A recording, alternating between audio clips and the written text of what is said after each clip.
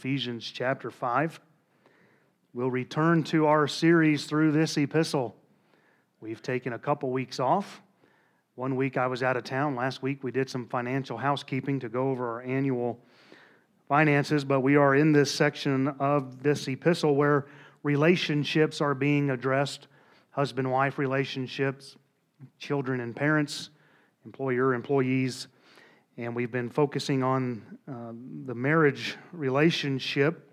We've talked about the wife's role in the marriage, and if you've missed it, you need to go online and listen because it's too much to try to recap, and we've covered a lot of ground. So far, we've only spent 1 week addressing Christian husbands. Wow, praise the Lord. It's one way to get the women to amen. And some wives are viewing the break in sermons as being lenient to the husbands.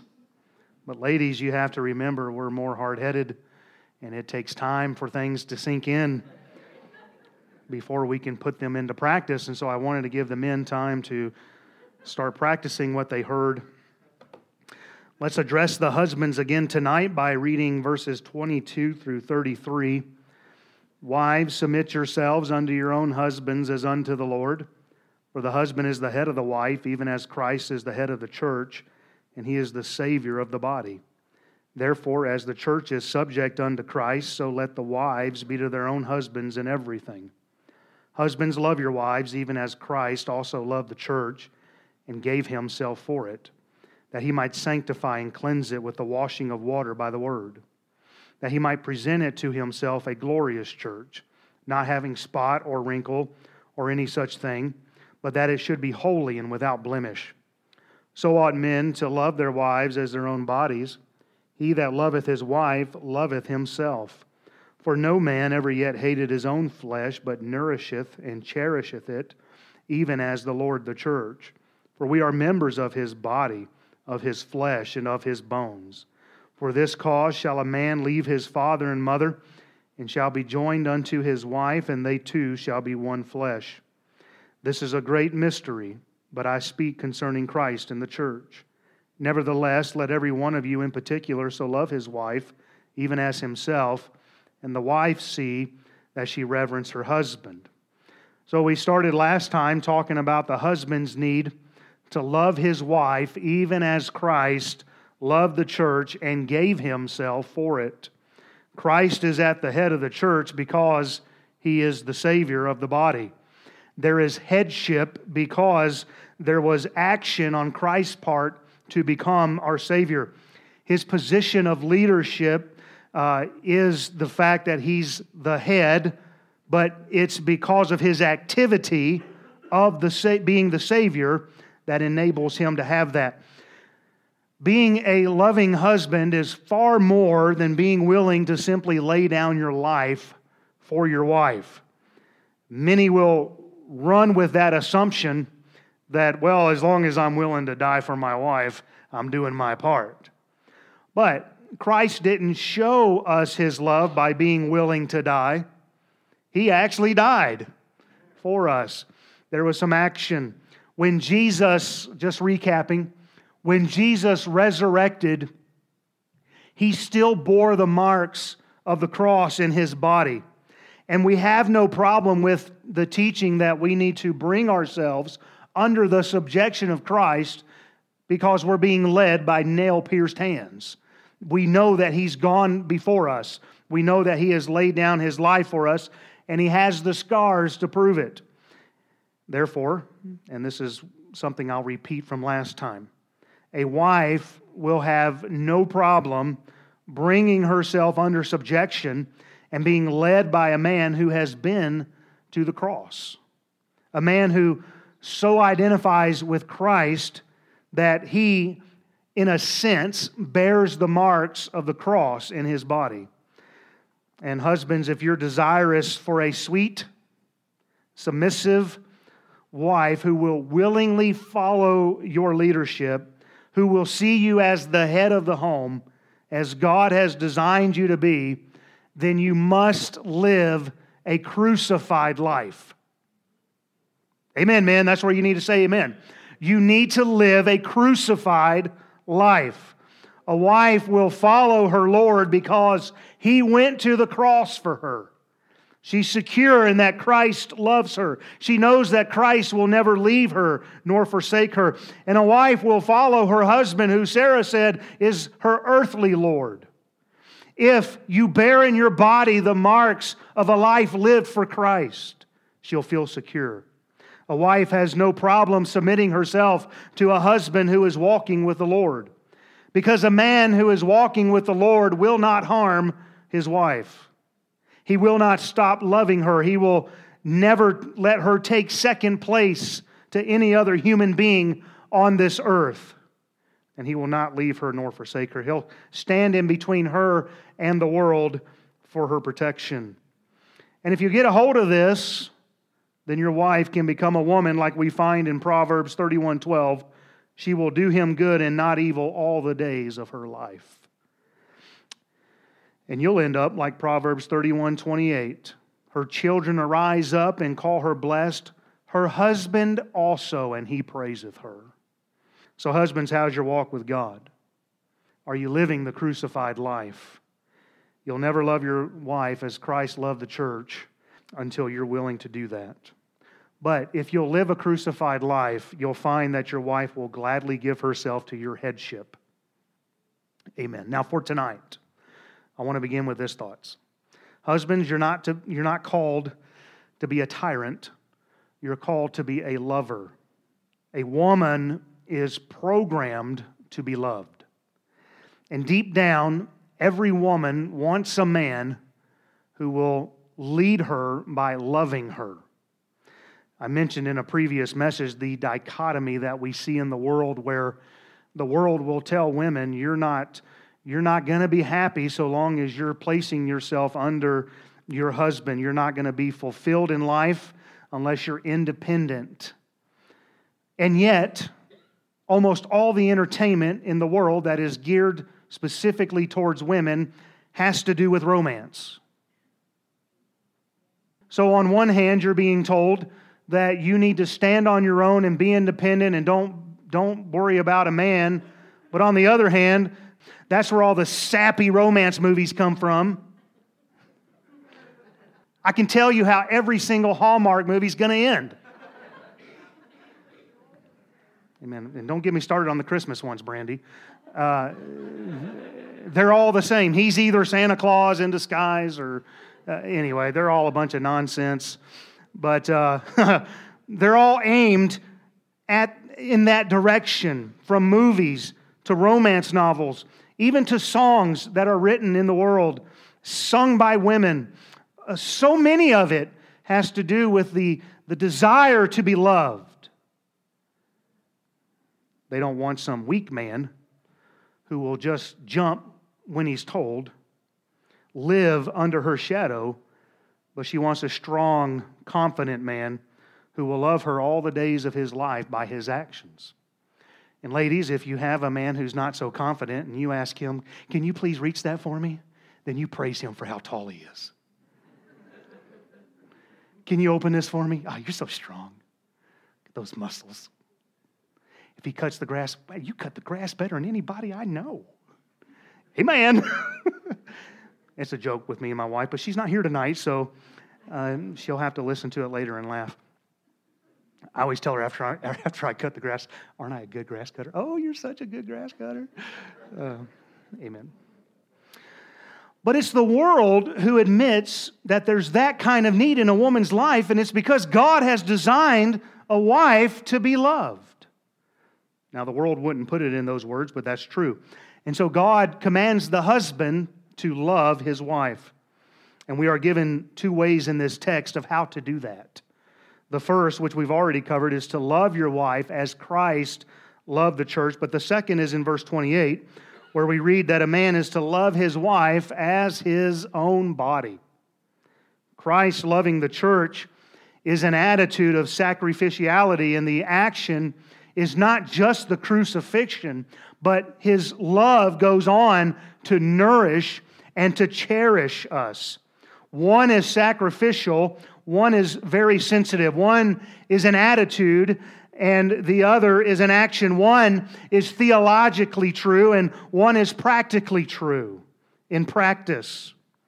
And this has to be inspired, because if it was just left with us that the husbands are to love their wives as Christ loved the church, then the text would rise to this level where it's never applied. And so it goes on to say, you love her like you love yourself. And then it gets very practical. You love your wife for her betterment. Verse 26 is the result of love. It is not merely our enjoyment, but it is her upbuilding. Look at verse 26. That he might sanctify and cleanse it with the washing of water by the word. Jesus makes us clean and holy. Amen. And we are washed by the word of God. His love for us makes us clean. And in verse 27, he removes all sin. His blood can wash away every spot, every wrinkle, and every blemish. Hallelujah. And he forgives completely. Aren't you glad that he forgives? If we love our wives like Christ loves the church, then how can we not want her to be the very best Christian she can possibly be? How could we ever treat her like she is beneath us? How could we not bestow our financial gain upon her? How could we have our wife in a place of emotional and financial dependence and yet not provide for her to the point where she feels like she now needs to look outside of the home for those things? How can we, who are called to be her covering, turn around and cause her the greatest pain? It should be our desire to never hurt our wife. We should never intentionally be hurtful. So husbands, is your home a garden where your wife can flourish? Or is her home life the reason she could look at another single lady and say, you better be careful? I can tell you that I've never looked at a godly young couple who are trying to do things right, and I got to emphasize that. I've never looked at that and said, don't get married. It's going to be the worst thing you've ever done. Are you with me? I love being married to my wife.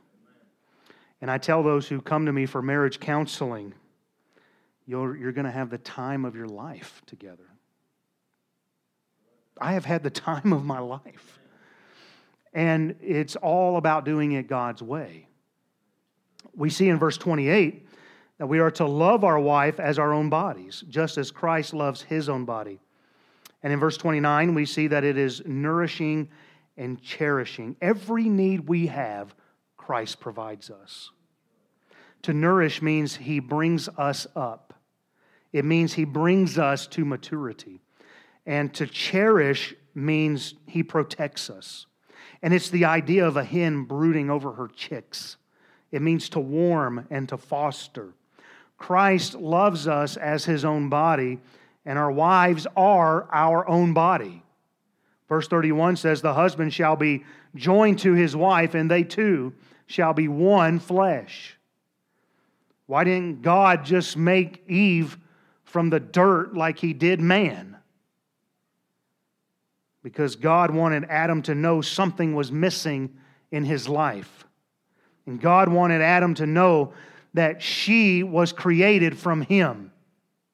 And when God brought Eve to Adam, he said, this is now bone of my bone, flesh of my flesh. She shall be called woman because she was taken out of man.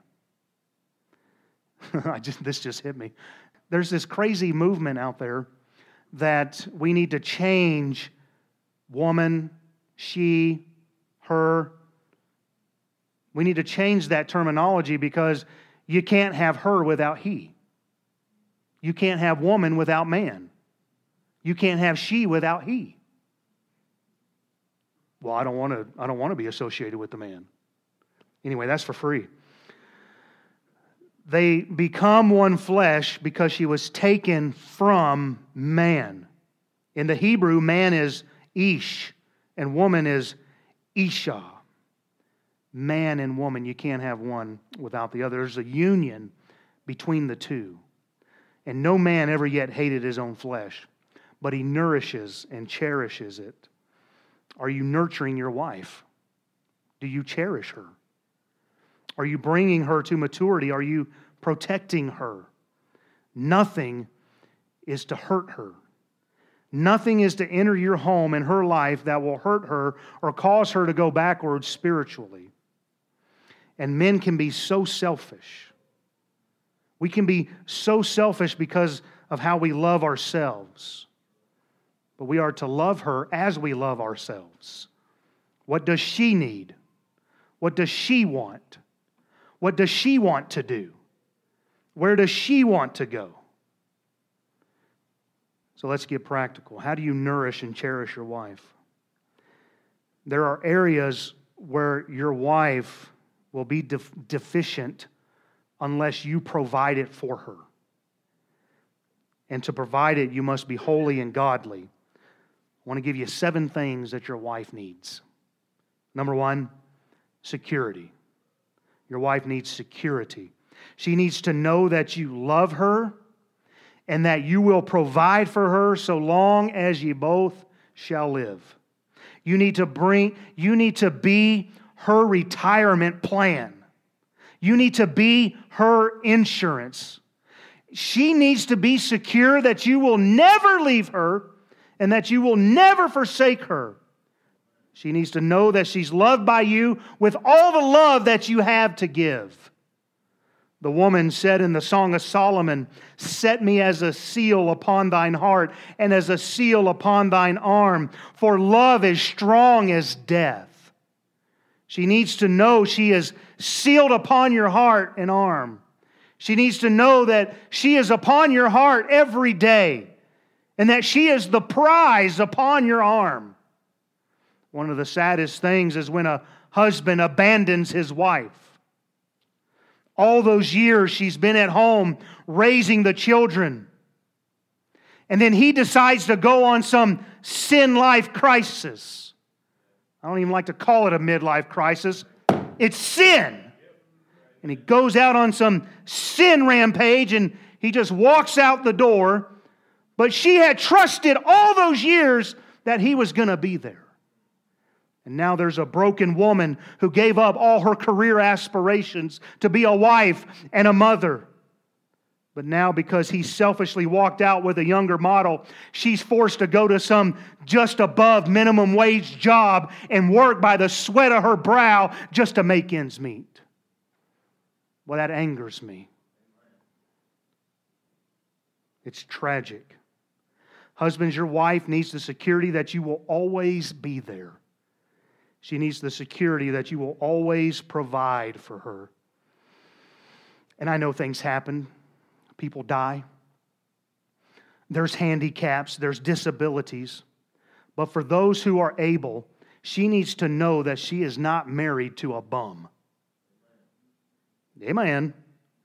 Even if you lose your job, she needs to know that you'll be out there submitting your resumes, beating the street, trying to get another job. She does not want an irresponsible or immature husband. She doesn't want a man who refuses to work. And she doesn't want a man who will place more emphasis on his gaming system than he will her. She needs to be secure that you will never stop loving her. Even after you've seen all the blemishes and all the sin, you need to love her. She needs to know that even after 40 plus years of marriage, that you'll still want to take her hand and let her know that the greatest thing that ever happened to your life outside of salvation is when she said yes to your proposal.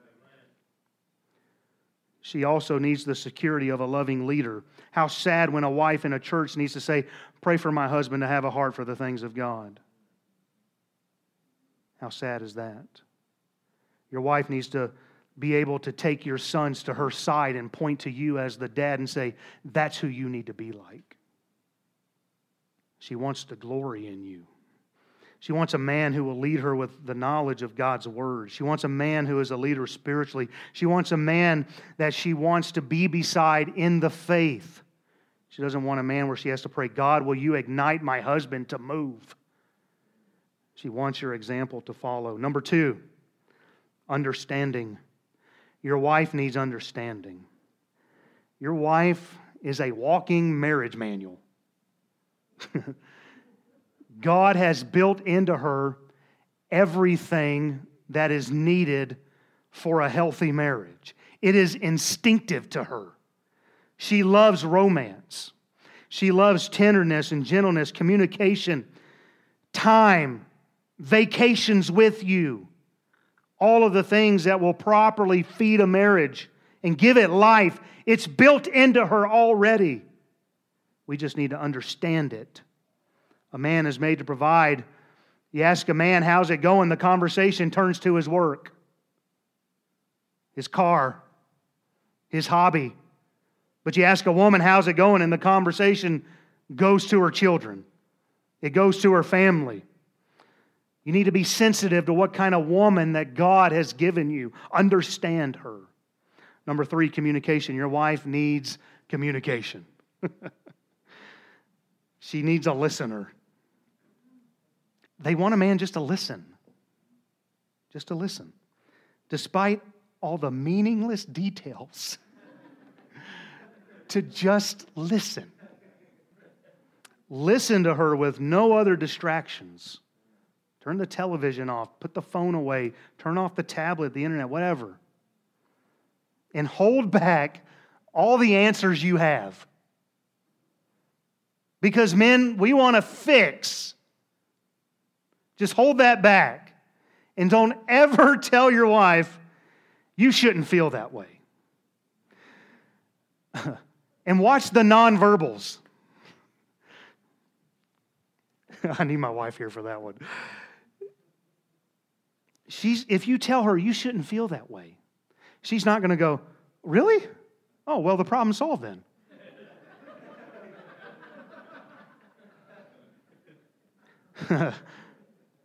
Men will often converse with their wife like someone plays tennis. Your wife will volley a conversation shot over the net at you. She looks for you to volley that back. But what do? Well, we do one of 3 things.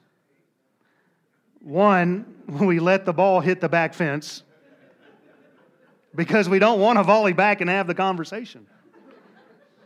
Or 2, we gear up for a passing shot by smashing it along the back line. Well, you're just being ignorant about it. Stop feeling that way. Or 3, we rush the net and we just crush it. We crush the ball right back in their face. She wants to talk. And you know when you and your wife fell in love was when you got to level 3 communication. Level 1 communication is cliches. How you doing? I'm okay. How are you? That's what most of us do in church. Level 2 is exchange of information. How you doing? Well, it's been a rough day. Yeah, I hear you. Level 3 is when you go beyond cliches, you go beyond information. How's your day been? Well, it's been a rough day. Oh, yeah? Tell me about it. Who do you work for? I'm thinking, tell me about it. No, you just opened it up there, okay? Now you have to listen. At some point, you had enough privacy to get to level 3 communication. Adrian and I began to talk deeper about life, and we just listened to each other. And she thought, I need 50 years of this. Are you with me? Men, we like to think she just fell in love with our hot bod. But she fell in love with communication. Adrian fell in love with me making her laugh. Come to find out, it had nothing to do with how hunky I was. I like what Joe Arthur said. He was preaching and he said, I remember when you were a hunk and now you're nothing but a chunk. Amen. You see, those of us who are married, we gave her the illusion of sensitivity. And you kept that illusion up long enough to get her to the wedding altar. And we made a commitment that we really didn't understand. Guess what? She wants that communication for the rest of her life. Number 4 is tenderness. Your wife needs romance. Men make the mistake of, and I'm putting this in the politest way I know how. Men make the mistake of going after intimacy like she has the same drive as a man. Tenderness means you touch your wife in a non-sexual way. When's the last time you just held your wife's hand? When's the last time you just put your arm around her? All without some ulterior motive. And even if that's where it's heading, are you tender? Do you still romance your wife? You should know your wife well enough to know her pulse. Be romantic. Number 5, I know I got to hurry here. Esteem. Your wife needs to be esteemed. She needs to be appreciated. Because the world tells a Christian woman who labors to be excellent in the home and in the marriage that she has missed the boat. And we need to be like the man in Proverbs 31, verse 29, who says, many daughters have done virtuously, but thou excellest them all. Do you lift your wife up? Do you brag on her? And do you brag on her to her face? Because I've learned that men will brag on their wife in public. They really do. But when they're alone with their wife, it's like all of a sudden they don't know how to communicate those things anymore. Amen. She needs to hear it. Number 6, she needs personal time. Your wife needs personal time to be alone. That's why Mike's going to the Philippines. I'm only teasing. We'll strike that from the recording. But have you ever just stayed home with the children so that your wife could go shopping by herself? Not the grocery store. I just thought about whatever it is that she may want to do. Maybe you can just take the children out of the house and she can just take a nap. That's probably what my wife would do. What do you want to do? I just want to go to sleep. Amen. And don't try to be slick and count things like ladies' meetings. That doesn't count. Time that's not surrounded by the ministry, but time alone. Time away from any need to be engaged. And especially, I'm talking to husbands with wives with little kids. Time to just not be engaged. I don't need somebody tugging on me for a minute, right? Now, if she's the type who views personal time differently, then figure out whatever makes her tick. If it's mom's night out, then God bless her. If you haven't seen the movie, see the movie. It's worth your time. But give her time without her having to wonder, what are the kids getting into? Let her do what she likes to do, independent of anybody else. And number 7, help. Your wife needs help. She may work outside of the home and not have time for all the things that need to take place in the home. And she may have children all day if she stays at home and not have time for everything else that needs to be done. She's changing diapers, she's cleaning throw up, she's unclogging toilets, she's doing dishes, doing laundry, disciplining the children. She gets them ready for bed, gets them into bed, she does the cooking and the shopping. And some men act like that's not their job. And what you just did was you just slapped your wife in the face saying that she's not important. She needs help. Just do some things around the house.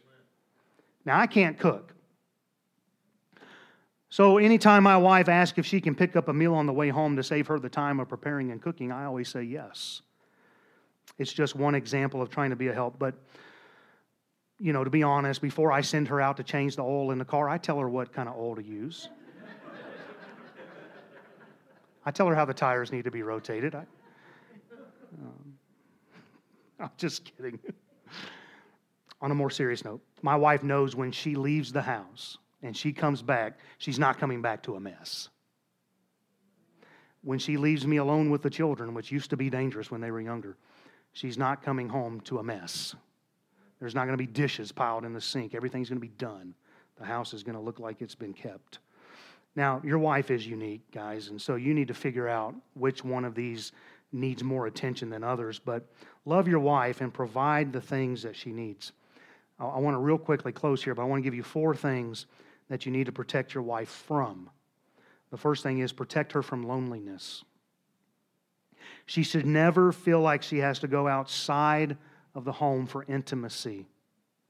Never put her in a place where she feels alone in your marriage. If she says she has a problem, then you have a problem. Because that is now bone of your bones, flesh of your flesh. You need to be approachable. And if you're not, men, I will assure you, the enemy will place some man in her path who will give her the attention that you should have been giving her. And she will end up being hustled by some scumbag who knows how to take advantage of lonely women. Amen. And if your wife ends up in an affair, it's almost always because there was loneliness. Some man came along and provided for her what she was lacking that you owed her. Number 2, protect her from anger. Your wife should not be afraid of you. You may need to go to her and ask for forgiveness. We should never hurt our wives. Number 3, protect her from criticism. Don't let others criticize your wife. Number 4, protect her from the brunt of life. Husbands, we're to live by the sweat of our brow. Don't send your wife to deal with conflicts in life. We have to protect her from all of that. So husbands, love your wives even as Christ also loved the church. And so ought men to love their wives as their own bodies. How you doing, husbands? Maybe some of you need to get alone with your wife and get some things back in their proper place. We need to give them security, understanding, communication, tenderness, esteem, personal time, and help. And we need to protect them from loneliness, anger, criticisms, and this world. Nourish and cherish your wife. Let's pray.